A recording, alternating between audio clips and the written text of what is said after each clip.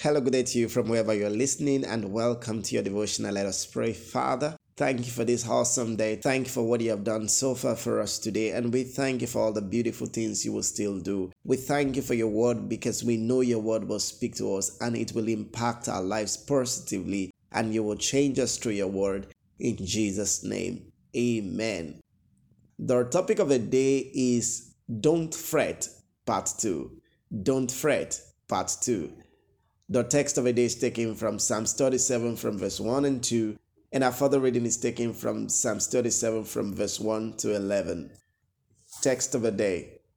Fret not thyself because of evildoers, neither be thou envious against the workers of iniquity, for they shall soon be cut down like the grass, and wither as the green herb.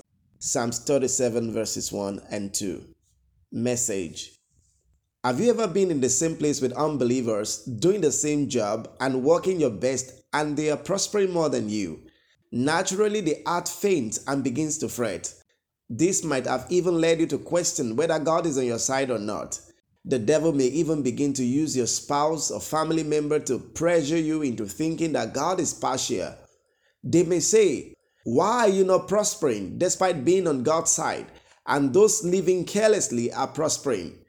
God's word says that even though evildoers are prospering, you cannot envy them because they will soon be cut off. The Bible says that the prosperity of fools shall destroy them. Proverbs chapter 1 verse 32. Why then should you worry or envy them when their hand is destruction?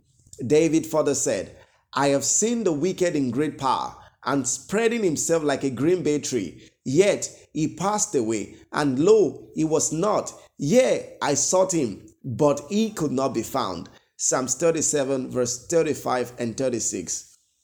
Beloved, don't envy sinners when they prosper. Don't allow anyone to pressure you to do wrong things so as to prosper. The trend among young people today is to get wealth by all crooked means, but their end is destruction.